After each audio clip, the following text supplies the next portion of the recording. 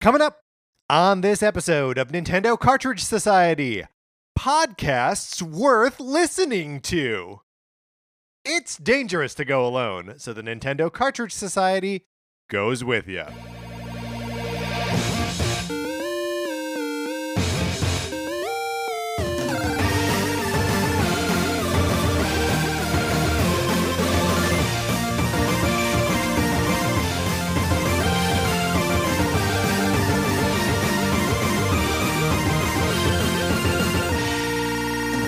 Welcome to Nintendo Cartridge Society. My name is Patrick Ellers, and I am joined, as I am always joined, by my co-host, Mark Mitchell. Mark, how's it going? It's going all right. How's it going for you, Patrick? I would say also all right. We, of course, in Los Angeles just experienced an earthquake. Mark, did you feel it? Oh, we did? No, I had no idea. Yeah, like half an hour ago. Oh, wow. As of the time of this recording. Sarah was playing Animal Crossing. I was watching the Nintendo Direct we are about to discuss. And I just kind of looked over at her and she was like, just stay where you are. She was right. Don't get up. Don't try to do anything. And then it was over after just a couple seconds. Oh, wow. No, that I feel like I normally feel them but this time totally oblivious. Well, turns out not that big a deal. Speaking of not that big a deal, my copy of Sonic Forces for the Nintendo Switch. Would you like to borrow it someday when the program resumes? I know I said that the program was going to become immediately active again, and then the world took a nosedive, and I haven't gotten around to getting to the post office. So apologies for that. But we will be reactivating the program so you can borrow my copy of Sonic Forces. I mail it to you. It doesn't cost you anything. All you got to do is email us at Nintendo Cartridge Society at gmail.com and give us a mailing address that we can send it to, and then I promise, someday. So also, of course, there is no E3 this year.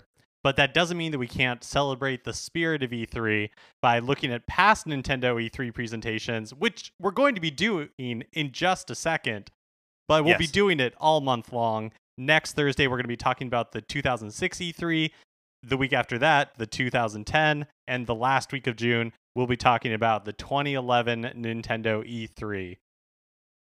I also really like the way that you put it, that we are going to be celebrating the spirit of E3, literally the ghosts of E3's past. All right, well, let's not screw around anymore. Let's get into it. Let's start talking about Nintendo's E3 2004 presentation.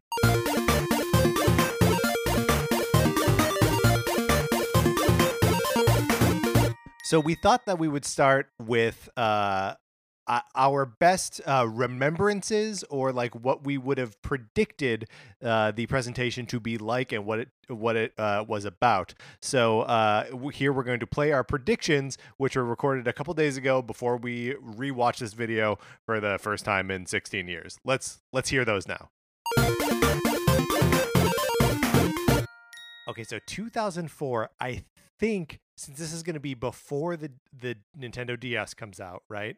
That this has got to be before Nintendo starts to embrace the like hyper casual stuff that will like not plague, but like will be the sort of like overtone of the DS and Wii era. Well, so yeah, go ahead.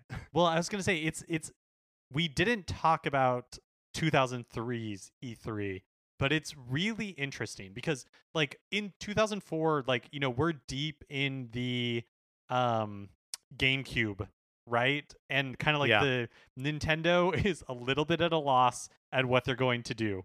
And like Game Boy Advance is big, but it's not like this is like pre-revolutionary Nintendo, where like they hadn't quite gotten their a console under every TV and 2 handhelds in every bedroom. Right, exactly. Like the 2003 E3 is so interesting to go back and look from just like a Nintendo time capsule, because they're announcing like GameCube games But they there's a whole segment of it where Satoru Iwata is talking about the state of video games and where Nintendo fits into it. And watching it now, it's so obvious where they were headed with the Nintendo DS and with the Wii and this idea of the blue ocean strategy. But at the time, it's really interesting because he's talking about games that are big and the video game industry is huge, and he specifically calls out Vice City. He's we've seen Vice City be incredibly successful, but are we reaching the limits of a medium of what we can have in games? Kind of echoing a little bit the concerns that people had about the violence in San Andreas and all that sort of thing. And so I think Nintendo in 2004 is still rocking the GameCube. The Wii's a few years out. The DS hasn't been announced yet, and when they announce it, right, they were talking up the DS as a third pillar. That's right. Because they were hedging their bets hardcore. I think this is also Reggie's first E3. And oh man, I'm looking forward to that. I think they kind of have a chip on their shoulder a little bit. Yeah. I think Nintendo feels something to prove. Well, and this is also sort of this is in obviously the later years of the GBA. So I think that's also it's weird to call Nintendo adventurous during that period. But this is when they start bringing over the Fire Emblem games to the West for the first time. I believe the second GBA game comes out in 2004, 2005. And there are the Four Swords Adventures and that sort of experimental stuff starts to pop around this time. So it'll be interesting to see if any of those make an appearance, if there's any Star Fox Assault or Metroid Prime 2 or 3 or well, not 3, obviously that's on the Wii. But this is right around the time where they're desperate enough to be doing blue ocean stuff, but also still sort of core enough to be digging their heels in on some kind of older franchises or stuff that they're bringing over from Japan. Okay, so not totally wrong. No, I think both of us forgot how kind of aggro yeah Nintendo was in this period. They definitely felt like they had to compete with explosions and grittiness and the size of your gun. Yeah, well, and it's kind of two different versions of aggro going on at once. There's business aggro because they spent so much time being look at these graphs, we are dominating everyone. I totally forgot how much of a trade show E3 used to be, where now all that stuff, if it's happening at all, is happening behind the scenes. But yeah. Not only that, but it's okay, so they're doing all this really you want games, we'll give you games with murder. But then they're also Pokemon grew 40% in the past blah blah blah quarters. Everybody loves Pokemon and Mario and guns. Yeah, well, and I think some of that is just a function of it being 2004. One of the notes that I made while watching this was that every music cue in one way or another feels like the turn of the 21st century, right? It's either that insufferable club pop or a Linkin Park sound-alike, right? Mm-hmm. Or I mean there was a lot of this where I was oh man, 16 years ago was 16 years ago, and the culture just changes, and the kind of in your face energy that I mostly attribute to the 90s. I feel like in the 90s it was maybe grosser, and by 2004, maybe this is a 9/11 thing, just got more violent and scarier. Well, do you know what I think is interesting is that so watching this again, I feel for whether you like the Nintendo of the DS and Wii era or you don't, there was such a clarity of vision as to what they were about. Yes. And I think it got like muddied a little bit again with the Wii U. And I think that there is once again like a unifying vision with Switch, or at least it feels that way. But like watching this presentation, it really does feel like a company that like is kind of fighting against itself when it tries to present itself as like about the hardcore gamers. Yeah, well, and I mean, there's a moment in this where Reggie specifically calls out that, like, we're going to be making a lot of games that aren't going to be exciting the people that are in this room right now. Like games for people who are not your age. And he's talking to a room full of game journos, right? Not your age, people who do not have your tastes. And like, there's, it's a almost like combative moment where he's like, we're leaving you dinosaurs behind. He doesn't say it quite that way, but like I feel like there's so much, and this room rewards most of the like hardcore kind of like game announcement ideas, or anything that feels like it is like a real cutting edge technology thing. But they also have, it's very interesting to like take the temperature of the room in a moment by moment, announcement by announcement basis, and we'll talk a little bit more about that when we get to the DS. But I mean, it is telling that they start the show with like a sizzle reel of three big like kind of violent games, right? Of Metroid Prime 2, Star Fox, no subtitle at this point, but would come to be Assault, right? Yeah. And Resident Evil 4, and then end the show with a trailer for Zelda, which will be Twilight Princess, but has no subtitle at this point. Yeah, and the Nintendo DS part is so interesting because, you know, it's the first time that they had like shown it off, and we take for granted now like what a huge success the DS was, but to hear them just like at its very core explaining like two screens and how they might be used is like so fascinating with the hindsight of, you know, like how that generation would go.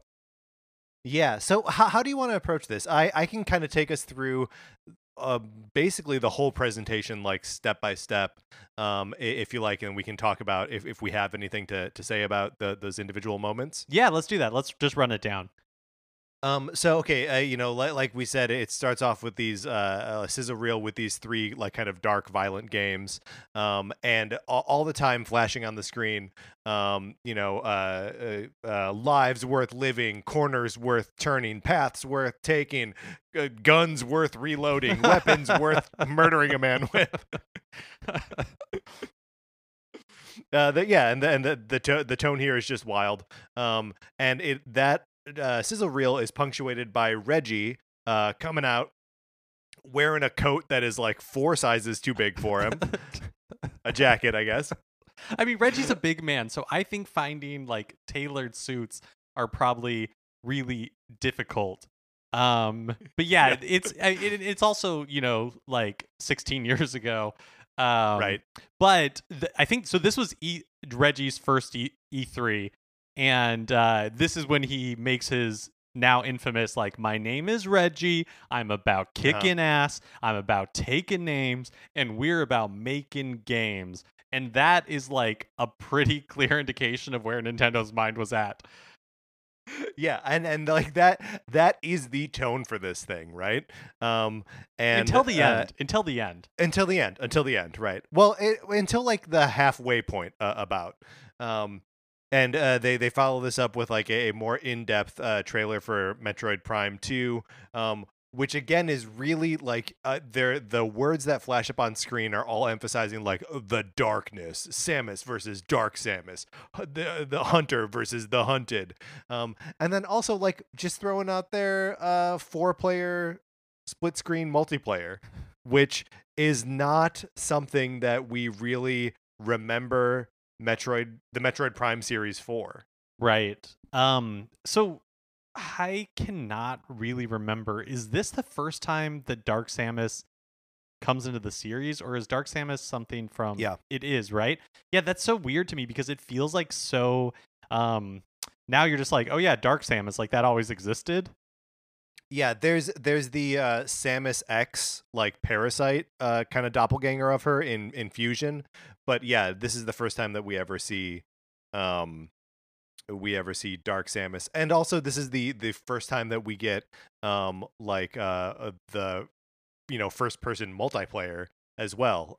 We'll get another tease of it later in the show for Metroid Prime Hunters on the DS. But it's just weird to see that, and then it's followed up shortly thereafter with the trailer for the Star Fox game, which also shows 4-player split screen multiplayer, and again all local because like there is no such thing as online gaming at this point Right. for And consoles. right. And or definitely not on, because I mean the GameCube you could do like you could land them together. And Sure. Xbox Live was becoming a thing at this time for Halo 2, but definitely not like later for the Nintendo DS when he's like it's Wi-Fi compatible, like you don't need any cords. That gets like a huge response. It's maybe the biggest pop of the night. Yeah. I also like that in between each of these like longer trailers for these games, like Reggie has like one like pithy one liner, like the one for Star Fox is like, we like games with big explosions. Then he walks back into the shadows and they like run the sizzle reel for Star Fox Assault. And again, like like all these E3 presentations are always so much like bravado, and it's just funny to be like Star Fox Assault is such a nothingness in like it made zero impact, and so it's just funny to like have it like put up here as one of these like premier like titles that's really gonna like appeal to the core gamer. Yeah, well, and it's also wild that like this thing swings between like very obviously a commercial, right, and then like a weird business meeting where they're like, now if you'll please view these bar graphs where you can see that without Nintendo the industry would have had negative growth the last 2 quarters. And it's like, what is this? Yeah, and like bad mouthing the PS2 and basically saying like Yeah. the PlayStation wishes they had the growth of the Nintendo GameCube. We'll get to that in a second because I have a lot of thoughts about it. But I just want to like mop up what we got here. So after Star Fox, Reggie goes, "We like games so scary they'll keep you up at night." And then we get Resident Evil 4, and it sounds like Rob Zombie is doing the the underscoring for this. And then like coming out of that is when like Reggie starts to address the idea of the Nintendo audience for the first time. And he refers to a crowd that is terminally hip is the phrase he uses, that decides that Nintendo's not for me. Yeah, who do you think who's he referring to there? What is that? I don't know. I mean, later in the presentation, he explicitly says like, I have spent my entire career, like talking to, like marketing to teenagers and to young adults, and they want like blah blah blah blah blah. And so it's interesting. It's like, yeah, in that way, it makes total sense that Reggie came in as the president of Nintendo of America when he did in 2004, when Nintendo was having this kind of like clearly identity crisis a little bit. And that he would be like, yeah, I marketed the Bigfoot pizza to teenagers, and now I'm going to get, like GameCubes into the hands of this same generation. Yeah, and this is where he says that Nintendo, that we're not running a company for hardcore gamers. We're making games for gamers that aren't your age, that don't have your tastes. And again, you could almost hear the room go like, not our tastes. Well, and it's also like, it is so much. It is a lot of it a product of the time and their position in the market, but also, right, like now or recently, Nintendo positions themselves as being like all about fun. They're games for people of like every age. They don't try to like bifurcate the audience like they were doing in this presentation. It's like Super Mario Odyssey is for everybody. Animal Crossing is for everybody. For everybody. Yeah. And even something like Zelda, like Breath of the Wild, is for everybody, right? Like it can be like the grand epic open world experience, but it also has like an approachable art style in a way that like Twilight Princess, as we'll see at the end of this game, that it presents, like a really like dark and like on fire version of Hyrule, that isn't friendly in the way that like Breath of the Wild would be, you know, 10, 12 years later. And this is when we start making taking little shots at the other guys. And Reggie's like, some companies need you to use their memory cards or something, their memory sticks. Oh yeah, that's it. That's his burn on PlayStation. On Sony. And then his burn on Microsoft is like, and other guys just, they don't care what you do as long as you're using their operating system. And the audience is like, reacts like it's a really sick burn. Well, the thing is, like, I don't remember 2004, evidently, but was there like widespread resentment about having to use Windows? Like, where were we as a culture? Well, I think that, right, like, after the iPhone was released, right, like Google at this point doesn't exist for all intents and purposes. Right. You know, like it is not the juggernaut that it is today. And so now, like, in a weird way, like technology choices are a little more democratized. Like you have more options versus, like in 2004, it was basically Microsoft and nobody. Yeah. That's a good point. So maybe he's just coming after like that sort of monopoly idea. But it's so weird that he positions in both of these things. He's like, Sony, you got to use their memory cards, and Microsoft, you got to use their operating system. But Nintendo is like the king of proprietary nonsense. Right. I mean, well, and I truly cannot remember, didn't the GameCube require proprietary? Of course. Like, yeah. Yeah, 100%. Like, even his shot about the memory cards doesn't make any sense. Yeah. And like, Sony, in one form or another, publishes games on platforms that aren't PlayStation. Microsoft publishes games on platforms that aren't Xbox, but Nintendo only publishes games on Nintendo hardware. Like, I don't know, guys. It's a weird stance to take. And then Reggie kind of pivots out of this by going, he who has the best games wins. And it is at this point in my notes that I wrote, Reggie rules. He is a charismatic dude. And even when he's got these like really like arduous lines that are like had too much bravado and they're too long and like too verbose, like I just like him. I just totally like the guy. Reggie is awesome. And like I know that there's the Phil Harrisons of the world where people like them, but I feel like that sort of like a little bit larger than life persona is such a good, because it's like playful. Like you're right, like it is bravado, like it is clearly a little bit like, hey, I'm putting on a show. Yeah. And so it's like it's clear why like everybody fell in love with him. Like he's such a perfect fit. He was such a perfect fit for that company. And then Reggie brings out George Harrison, and I'd like to point out that this is not the Beatle George Harrison, but some dude from like marketing. Yeah, he's like the SVP or like of like marketing or something at Nintendo, and he had been around for a while. I think in just a year or two he will retire, and I think Cammie Dunaway will basically be brought in to replace him. Yeah. And so he's giving this presentation, which has touched on a lot of the things that we've already talked about.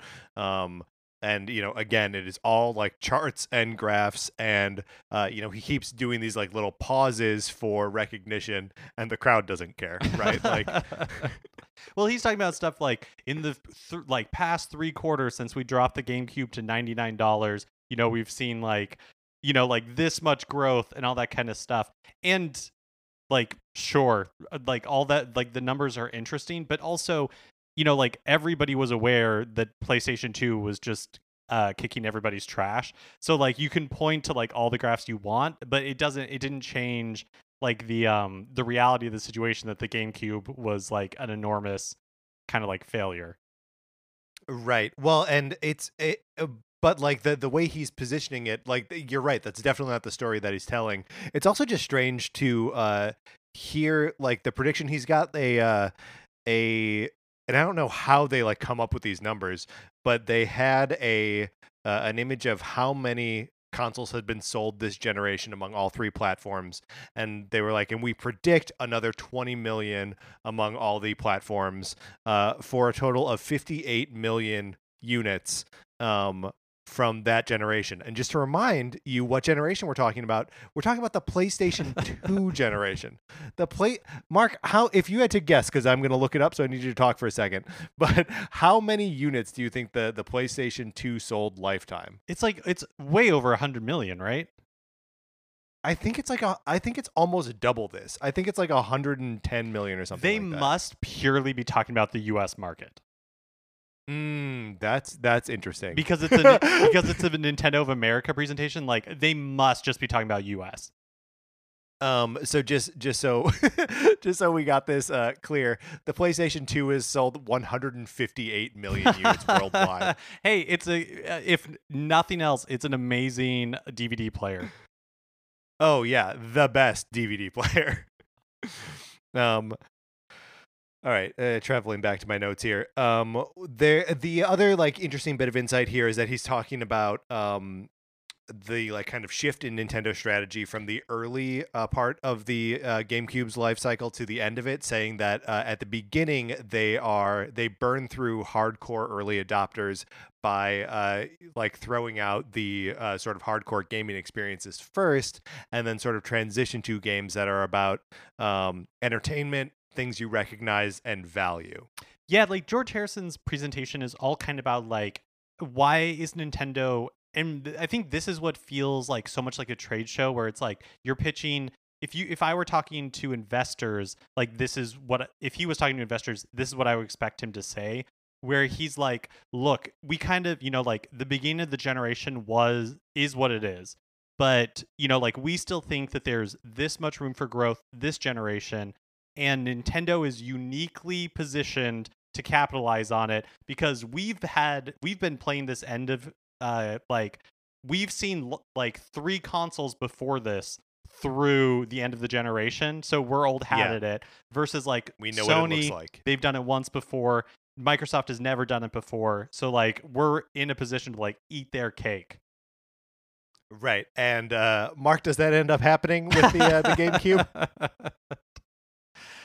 Here's I have to confess, my jaw dropped when he said we dropped the price of the GameCube to $99 in September of last year, which means that it was still 4 years before the Wii came out, that the GameCube was $100.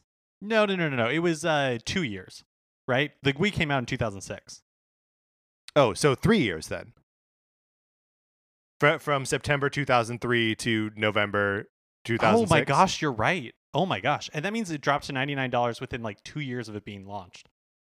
Yeah. So which is it's especially considering that the Switch has held so strong at $300 since it came out, and granted it's only been 3 years and change.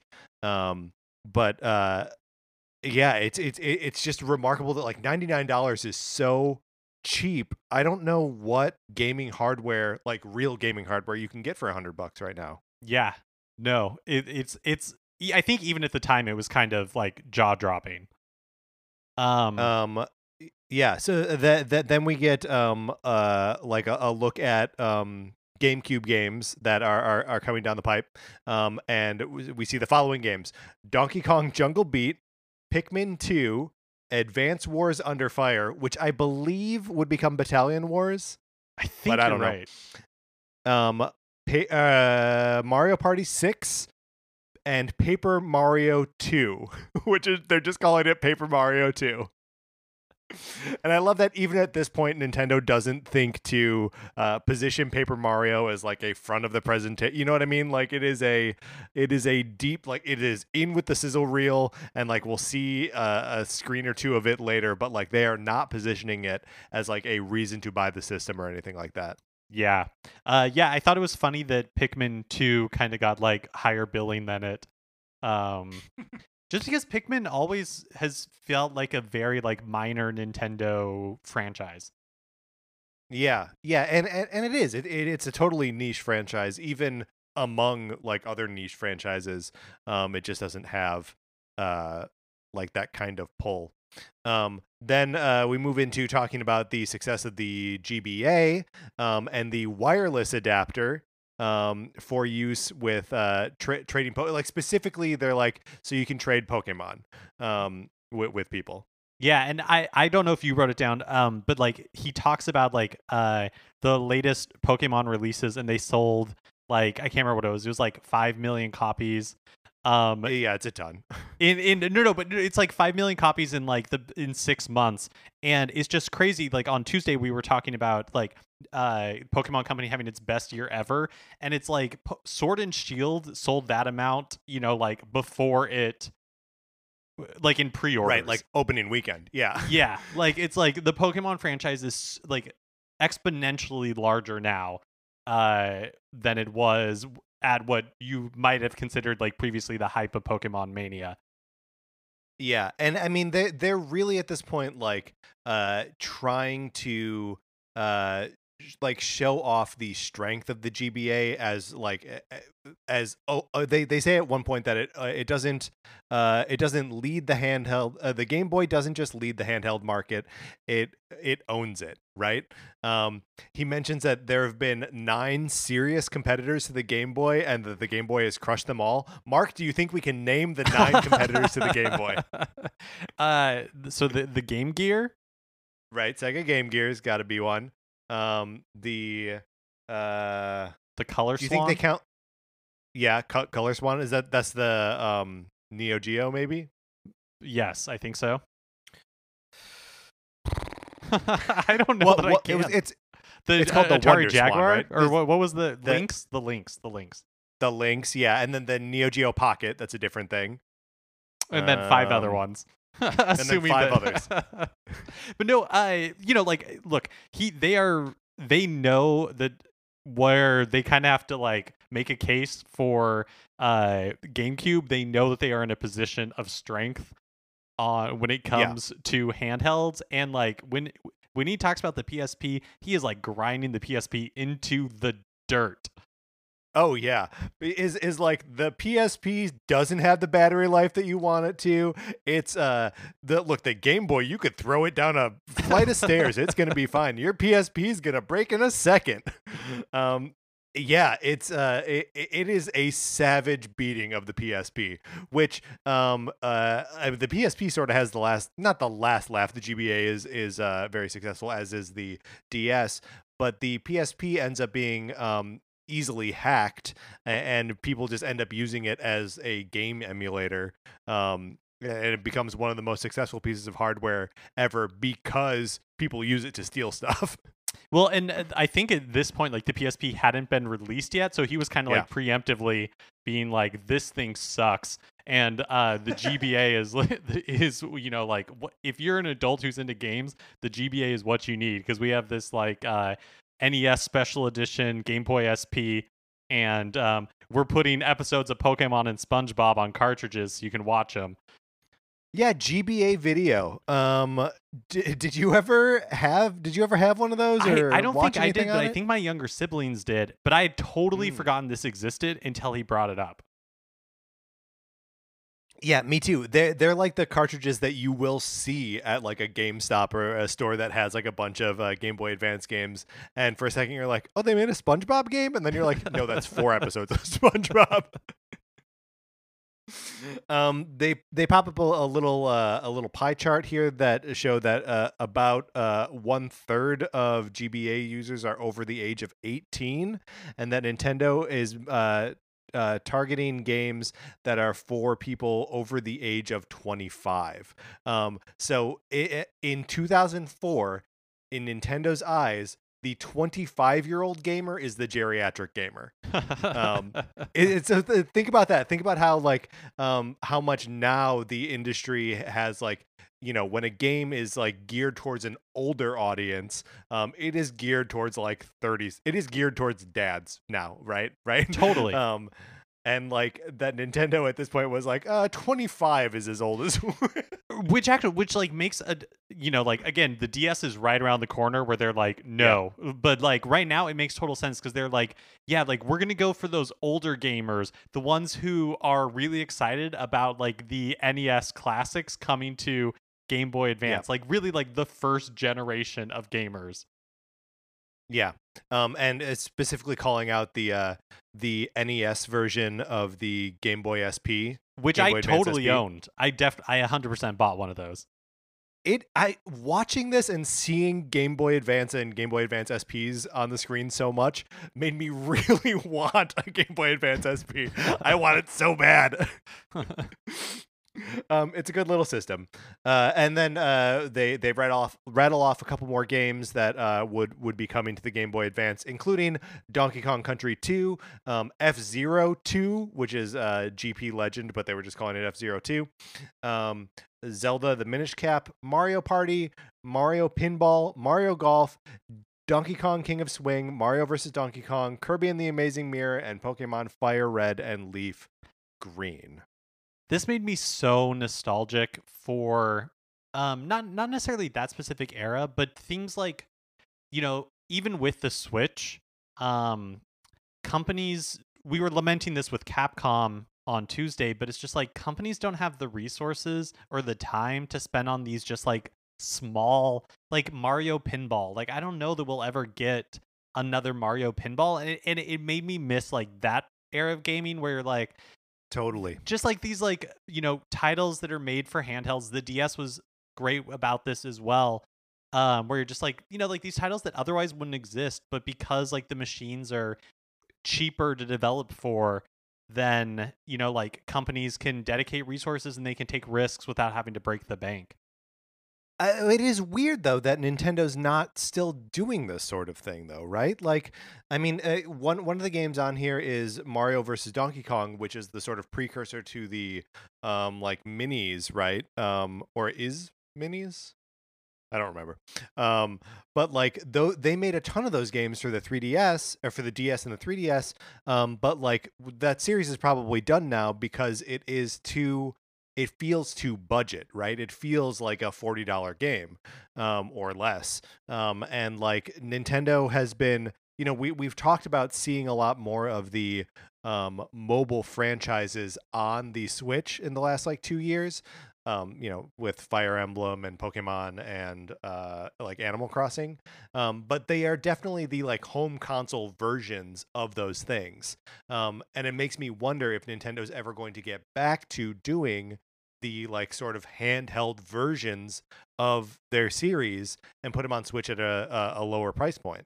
And I think maybe arguably how they are trying to do this is like with those kind of interesting and unexpected third party or indie developer partnerships that they've done, like that, like what was the most recent one, like Get a Job or something like that.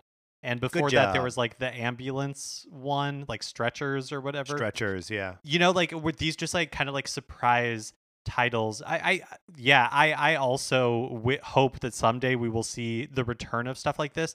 I worry though that just like the economics of gaming, like Nintendo is a large company, but even they, like have to be somewhat focused. And with the amount of people that it takes to create a like HD game nowadays, that they just don't have like the resources to also be doing this other like thing.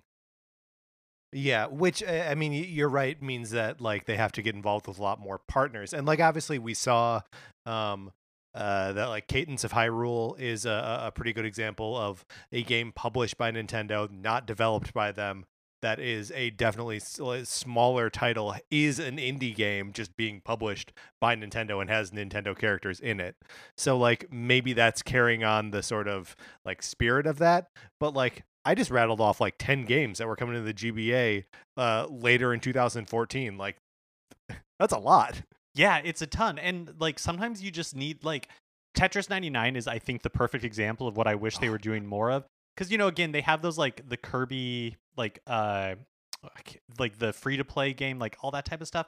But it's like no, I would kill for a Mario Pinball that I paid $25, $30, $40 for, and it's just like a pinball game. Like, it doesn't necessarily need to be any more than that. Like, sometimes you just want that little like just like time waster diversion.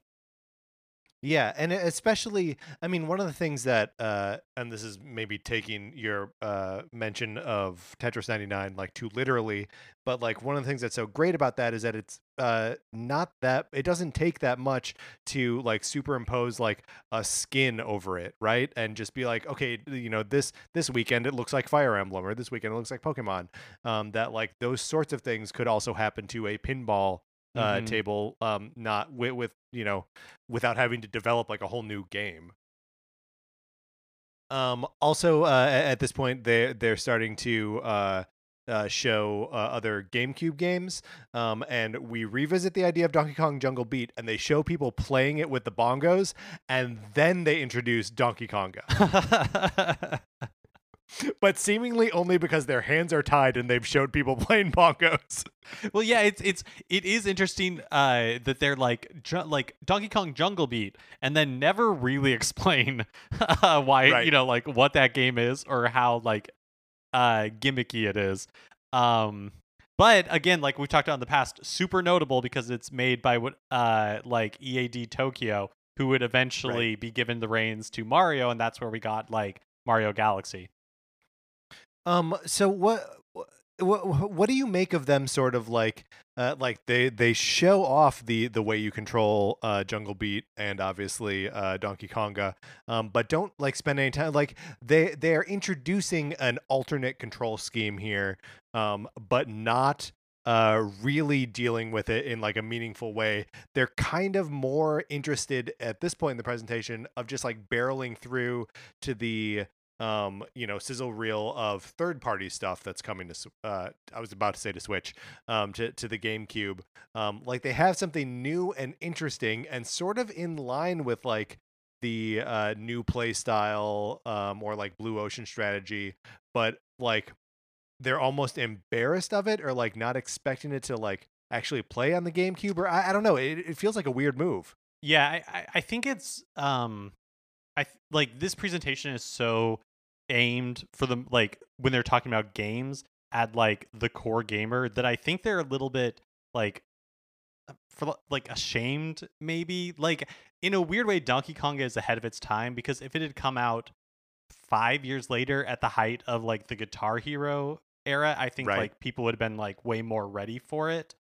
One thing, this is kind of like unrelated, but you had mentioned it earlier, that he talks about like he who has the games wins, or something like that. And it's like, I feel like that is the rallying cry over and over of companies in third place.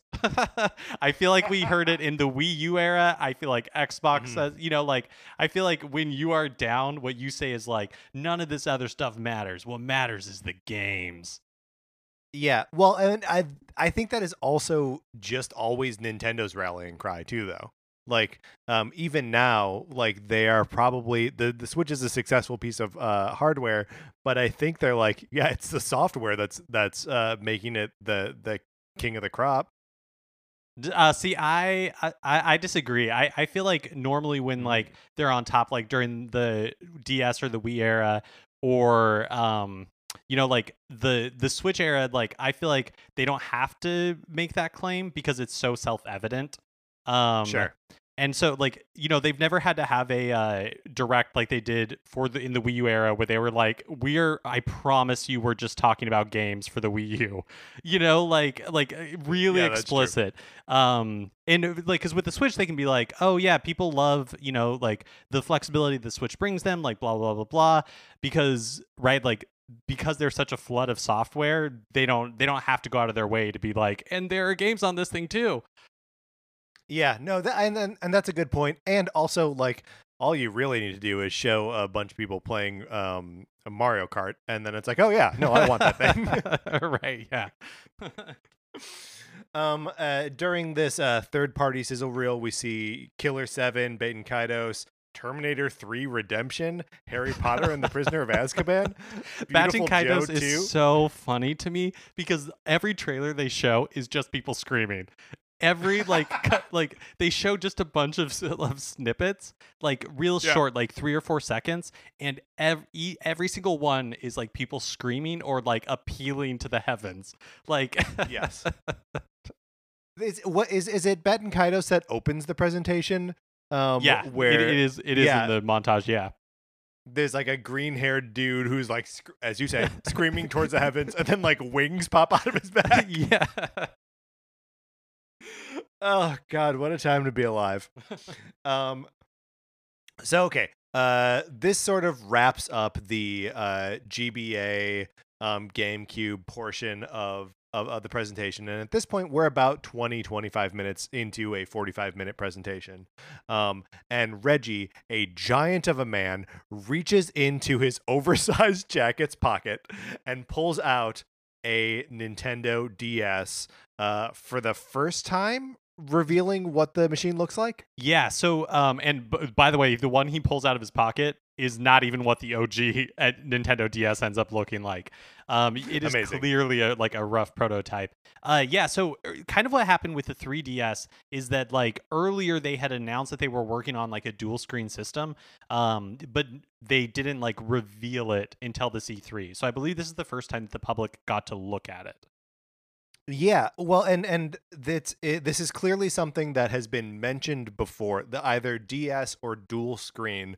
And I think it's interesting. Most of the time, they just call it DS. They don't call it the DS or the Nintendo DS or Nintendo DS. That's because I don't know if you at the end when he's like it's coming to Japan and America like this year and he's like when it's released it'll be with a new name and because like a DS was just the code name that ends up turning out to be just like what they called it, and so he's like it's gonna be released with a new name and like a reasonable price or something like that.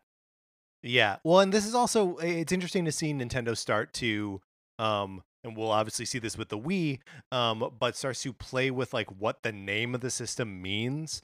Like they're saying like DS, obviously you know that already as dual screen because it has two screens, but we're thinking of it as a developer system.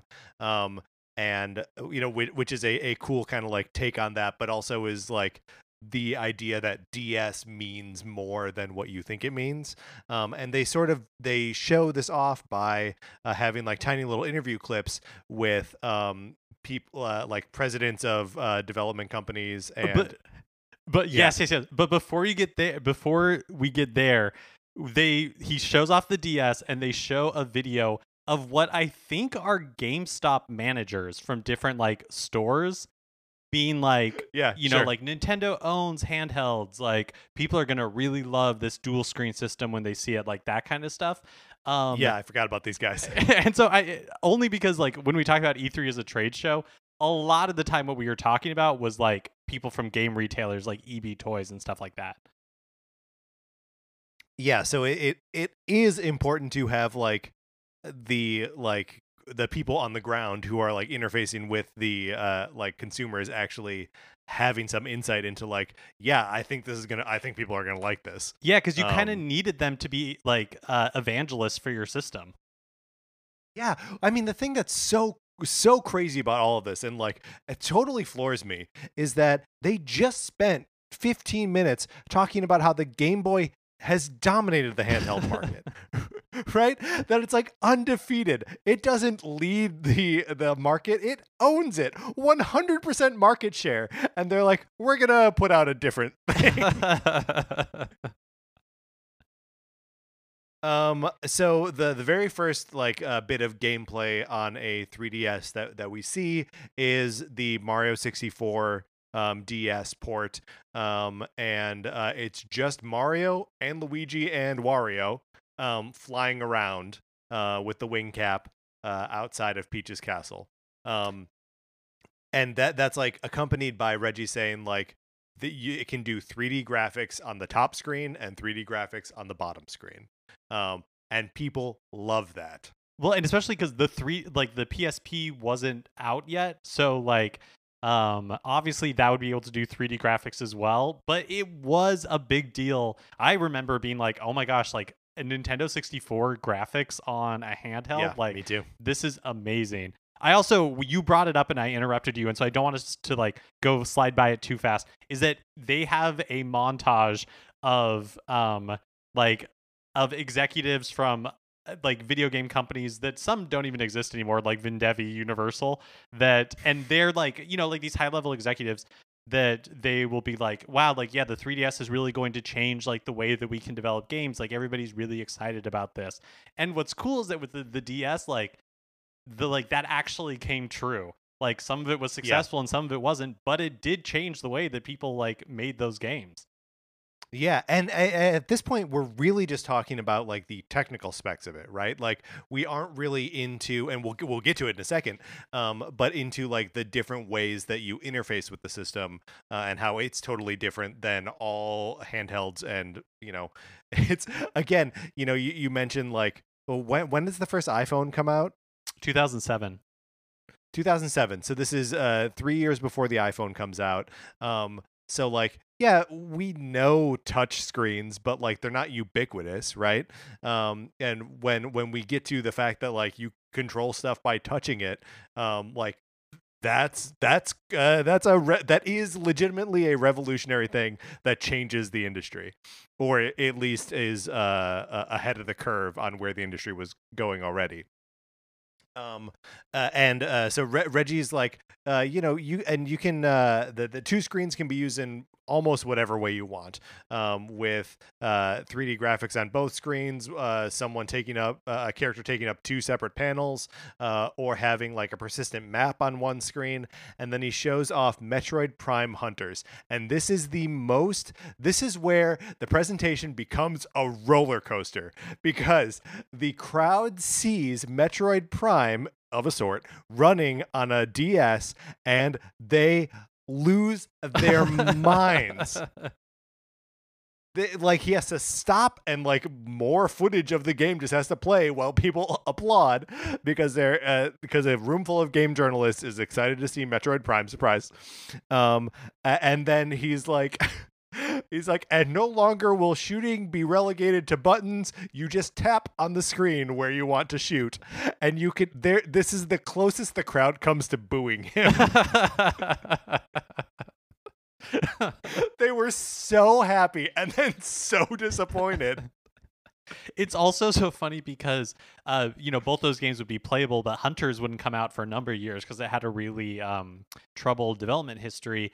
And like that game is like notoriously let down by its control scheme, because how do you have like face buttons and like use the little slide, you know, like all that kind of stuff. Yeah. I mean, it let down by the control scheme in much the same way that Mario 64 right, because you just have is also let down by the control scheme. Yeah, because you need to have an analog stick, and like they sold a thing that like a sticker control stick that you could put on the screen, and they have like the thumb thing, so you're like a thumb strap, so your thumb could have this like basically a stylus at the end of your thumb. I think it came with my OG DS that also had a demo for Metroid Prime Hunters, was like this like like little like thumb thing. Reggie also during this is when he's showing off like the DS and he's talking about all the specs and everything. It's funny how the playbook for announcing new consoles has not changed ever. Like down to the very sentence, immersing the consumer into the gaming experience like never before. How many ice cubes are in the Joy-Con, Mark? Yeah, well, and so speaking of that, like this is where we start to get into the sort of technical features that aren't like just the specs, and starting with backwards compatibility for Game Boy Advance, which rightfully gets a pretty big pop from the audience as well, which is good because he needed to win them back after that. You just tap where you want to fire, and is also interesting that like that, you know, like Nintendo has not done that. At least they didn't originally do that with their home consoles, but that has always been true of Game Boy, of like handheld generations, that they have always, at least in one iteration or another, supported the previous generation. Yeah, it is a little bit of a strange thing to do though, just because like they're bragging about Game Boy Advance market penetration already, that they're like, yeah, and this thing can also play those games, where it's just like, but people already have it. Well, I think it's a total like hedging of their bets, right? Because Yeah. then Yeah. they can be like, oof, like we at least have this Game Boy Advance like library of games in case this DS thing doesn't work out. And then we also can say like, hey, like don't buy a new like Game Boy Advance, like just buy a DS, you'll get the DS games, Yeah. but you also get everything that a Game Boy Advance could do. I think there's also probably a not insignificant part of the market that was probably still playing their Game Boys and Game Boy Colors at that point, because like that thing got revitalized like right at the end of the 90s, and we're only in 2004 at this point. So like, you know, a Game Boy Color isn't an old piece of hardware that a lot of people could still be playing a bunch of Pokemon games on. So like, just saying like, okay, yeah, you can skip the Game Boy Advance generation if you want and still play the games on the DS. Yeah, oh yeah, that's a really good point because the DS wasn't in the market that long, especially compared to like the how long the Game Boy was around until the DS showed up. So that does make the GBA wasn't around that long. Oh yeah. Sorry, the GBA wasn't around that long. Like it only had a lifespan of what at this point, like 4 or 5 years before the DS basically came along. It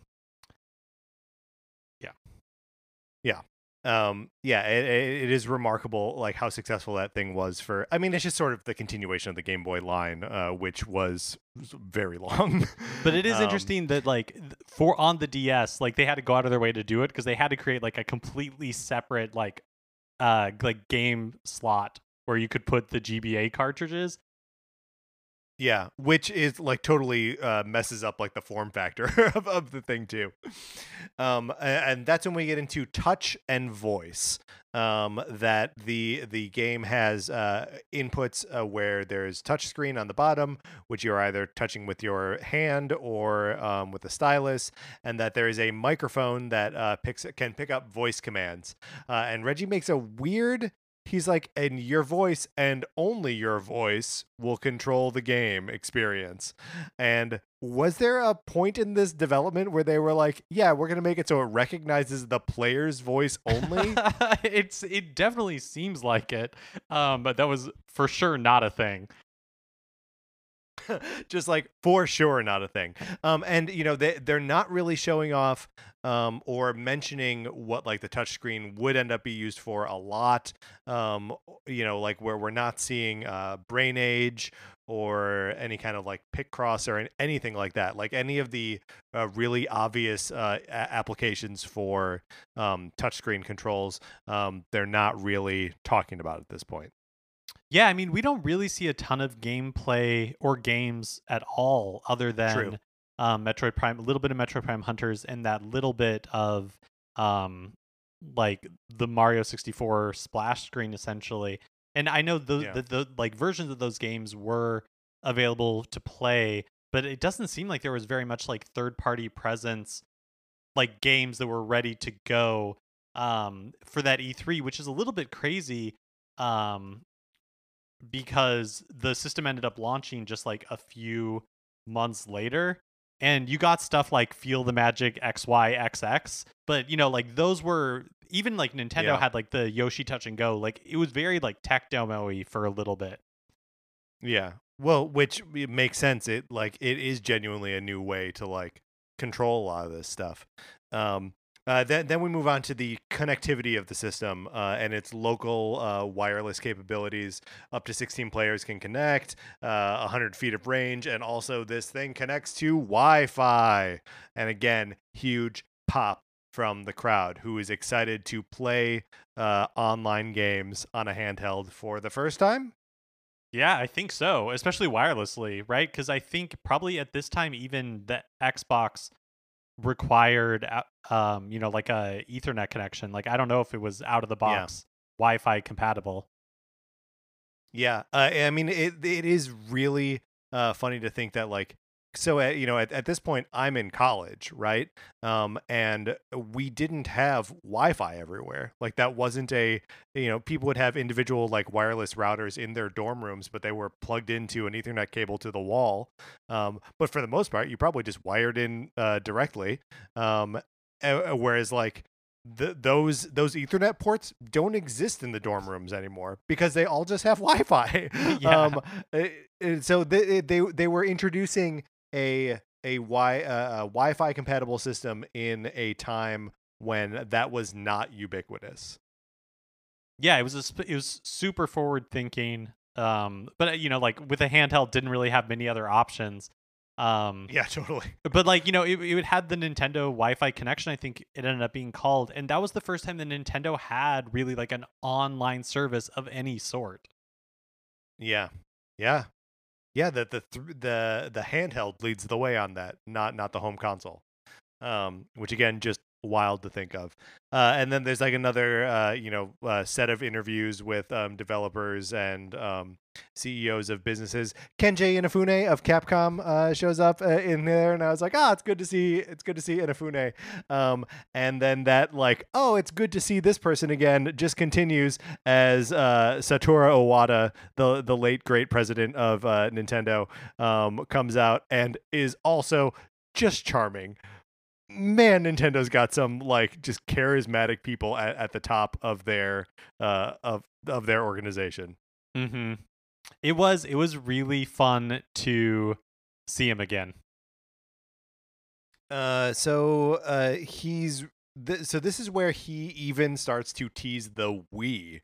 Believe it or not, he's kind of just talking about how different, or how like the DS is essentially going to be the future of gaming, because it is doing something different, right? And he lays into that like different a lot, and saying that different is also going to apply to the next home console. And again, a gasp from the crowd who was not expecting to hear Nintendo talk about the new home console during this presentation.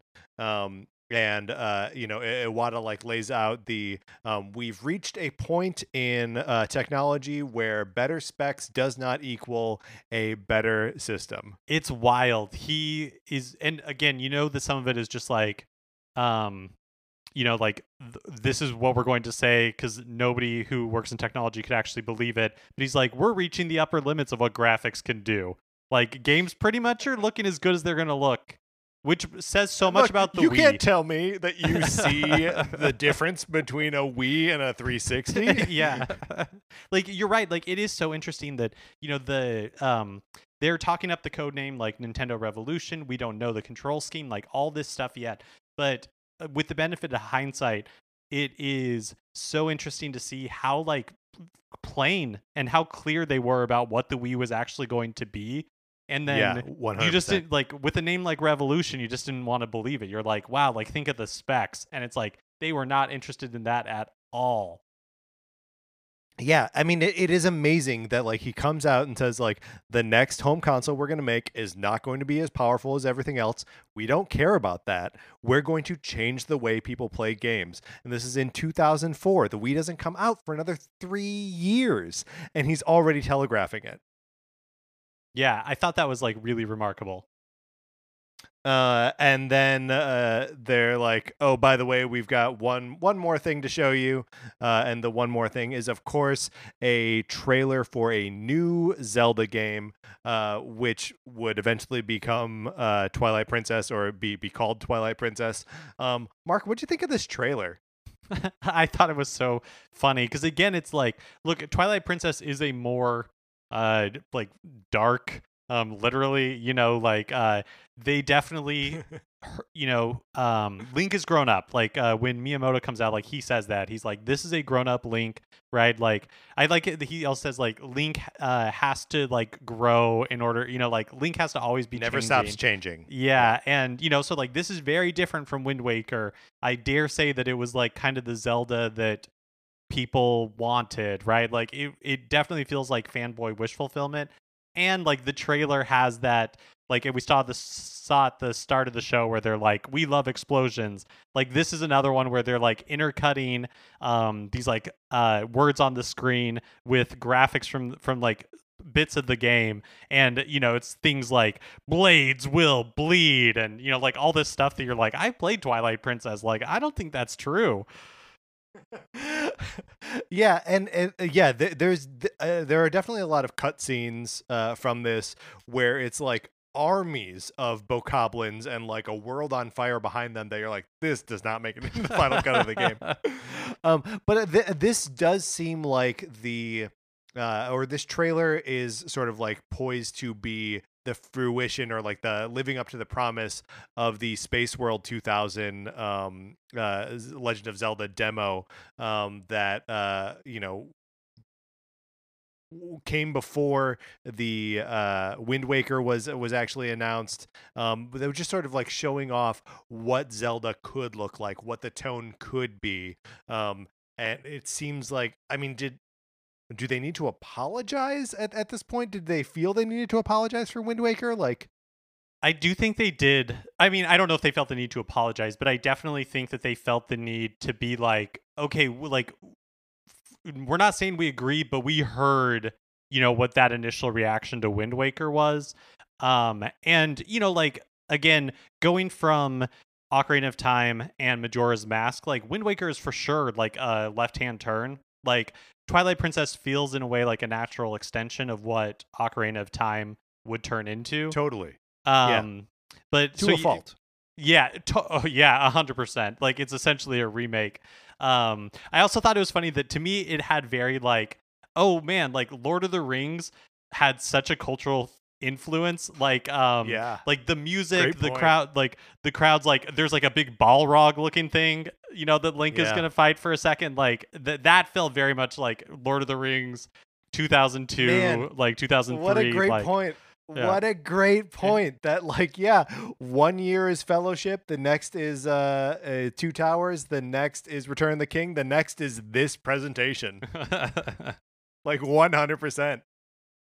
And as you mentioned, after the trailer, Shigeru Miyamoto comes out with a sword and shield, mentions that Link never stops changing. Again, is adorable. It's crazy how much that they're like, this is a dark, new, tough Zelda game, and now here's an adorable Japanese man who's going to struggle through some English to get this out to you. Completely, like it's so but like like the trailer and the game itself, like I would say is definitely not as dark as like the trailer makes it out to be. Absolutely. But like they're like, here is this like dark trailer, and then Shigeru Miyamoto comes out and he just is exuding joy and the audience is eating it up, and you're like, yeah, that is the core of Nintendo, and that is why like they have found this new success in the Switch era, because that is what they have dedicated themselves to right now, which is just like that sense of like childlike wonderment and joy. Yeah. Then they go out on the notion that the Nintendo DS is the third way to play, the new way to play, and Nintendo's Revolution will be the same. At that point, sort of like looping in both the code name for what will eventually be the Wii, and just like this sort of ethos of like the DS and the blue ocean strategy that we don't even really know is coming yet, but that they are threatening at every point throughout this presentation. So, Mark, what overall, and now that we've talked about it, like, what do you think? Do you think this was a good E3, a good way to reveal the DS? It's interesting because like it is a super memorable E3, like so many, like, Reggie's first E3, the reveal of the Nintendo DS, Shigeru Miyamoto storming the stage at the end after the like Twilight Princess reveal, like all of those are such like epic moments, and they came at like a time when Nintendo was kind of lost a little bit, or at least like wasn't getting their message through clearly. So like it is like, it's a really good E3. I don't know that it's like their most triumphant one at the time, but in hindsight, I think it's actually like aged really well. Yeah, I mean the thing that I think it is lacking the most is seeing any kind of compelling gameplay experiences on the DS. Because all they really have at this point is the hardware, and then the fact that they're showing off a Metroid game, which is basically just Metroid Prime, and a Mario game, which is basically just Mario 64.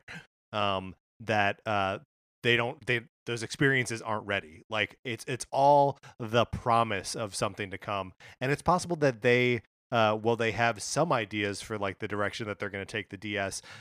They don't know that like they don't know what the system's going to be. And it takes some time and a lot of development to actually get there, and also like a hardware revision. Frankly, like the DS comes out at the end of 2004, but like, is the DS Lite 2006? Ooh, that's a good question. I think it's 18 months later, so I think it is 2006. Okay. Yeah. Because that's when I got one. Like I being a lifelong Nintendo fan, just skipped out on the original issue of the hardware. Yeah, no, the DS Lite is 100% when that machine took off, and it makes like complete sense, right? Like the original DS is. It looked so unfinished, like so unrefined. Like it was not a system that would appeal to a broad audience. Like you wouldn't see it in the store and want to pick it up. But with the DS, they like I coveted that DS Polar Light, Polar White. Like I wanted it so bad, and I remember checking Target like every day to like pick it up. And it's like, yeah, because it looked so appealing, but it looked so appealing to like a broad audience. Yeah, I think to this day it remains Nintendo's best looking handheld, the DS Lite. It's just so like it ends up looking better, and like I don't know, it just honestly I don't know what it is about it that makes it seem better than even things that are only slightly different, like the DSi or the 3DS.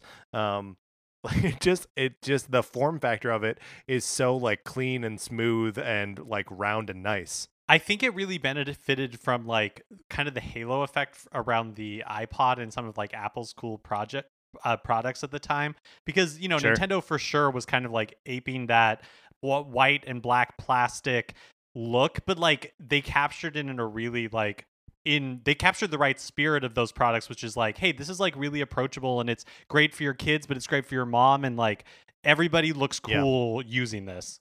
That was let's close this out.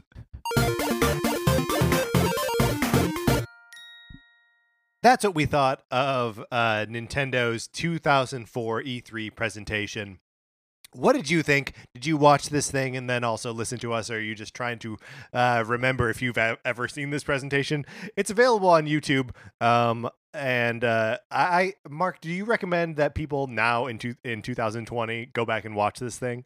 I do. I think if you're into Nintendo, it's fun, right? It's such a fun time capsule, and we'll put the link that we have to the show in the show notes. So if anybody wants to check it out, you can, because I think it's only 45 minutes, and like it's super fun to kind of like look back on what Nintendo was.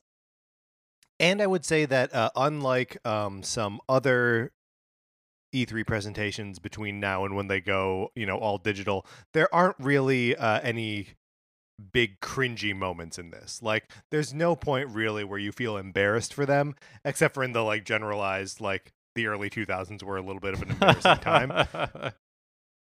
But otherwise, I would say not. But I would love to hear what everyone else thinks of this presentation. So if you would like to tweet at us, we are at NinCart Society on Twitter, and you can email us at Nintendo Cartridge Society at gmail.com. All right, that is going to do it for this episode of the show. Remember, please rate, review, and subscribe if you liked the episode. You can also share it wherever you share stuff. On Twitter, you can find us all there. When I say all, I mean both me and Mark and the show. I'm at Patrick_Ellers, Mark's at MK Mitchell, and the show is at NinCart Society. There's also a Facebook page, which is just Nintendo Cartridge Society. Olivia Duncan made our logo. Our theme music is provided by 8-Bit Betty. You can get more of his music by going to 8bitbetty.com or by listening right now. For my co-host, Mark Mitchell, this is Patrick Ellers saying thank you for listening.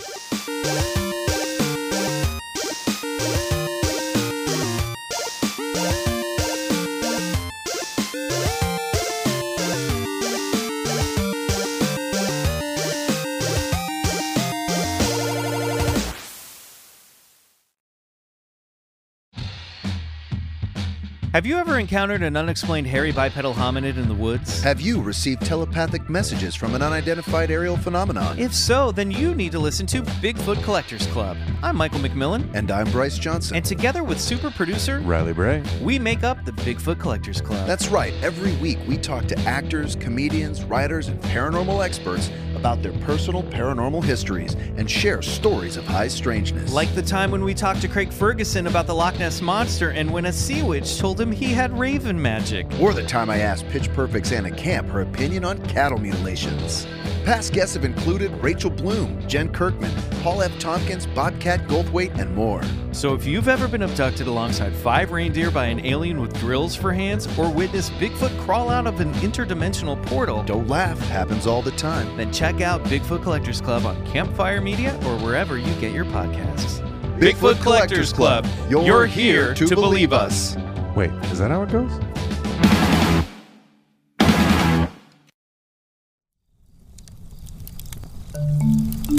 Campfire.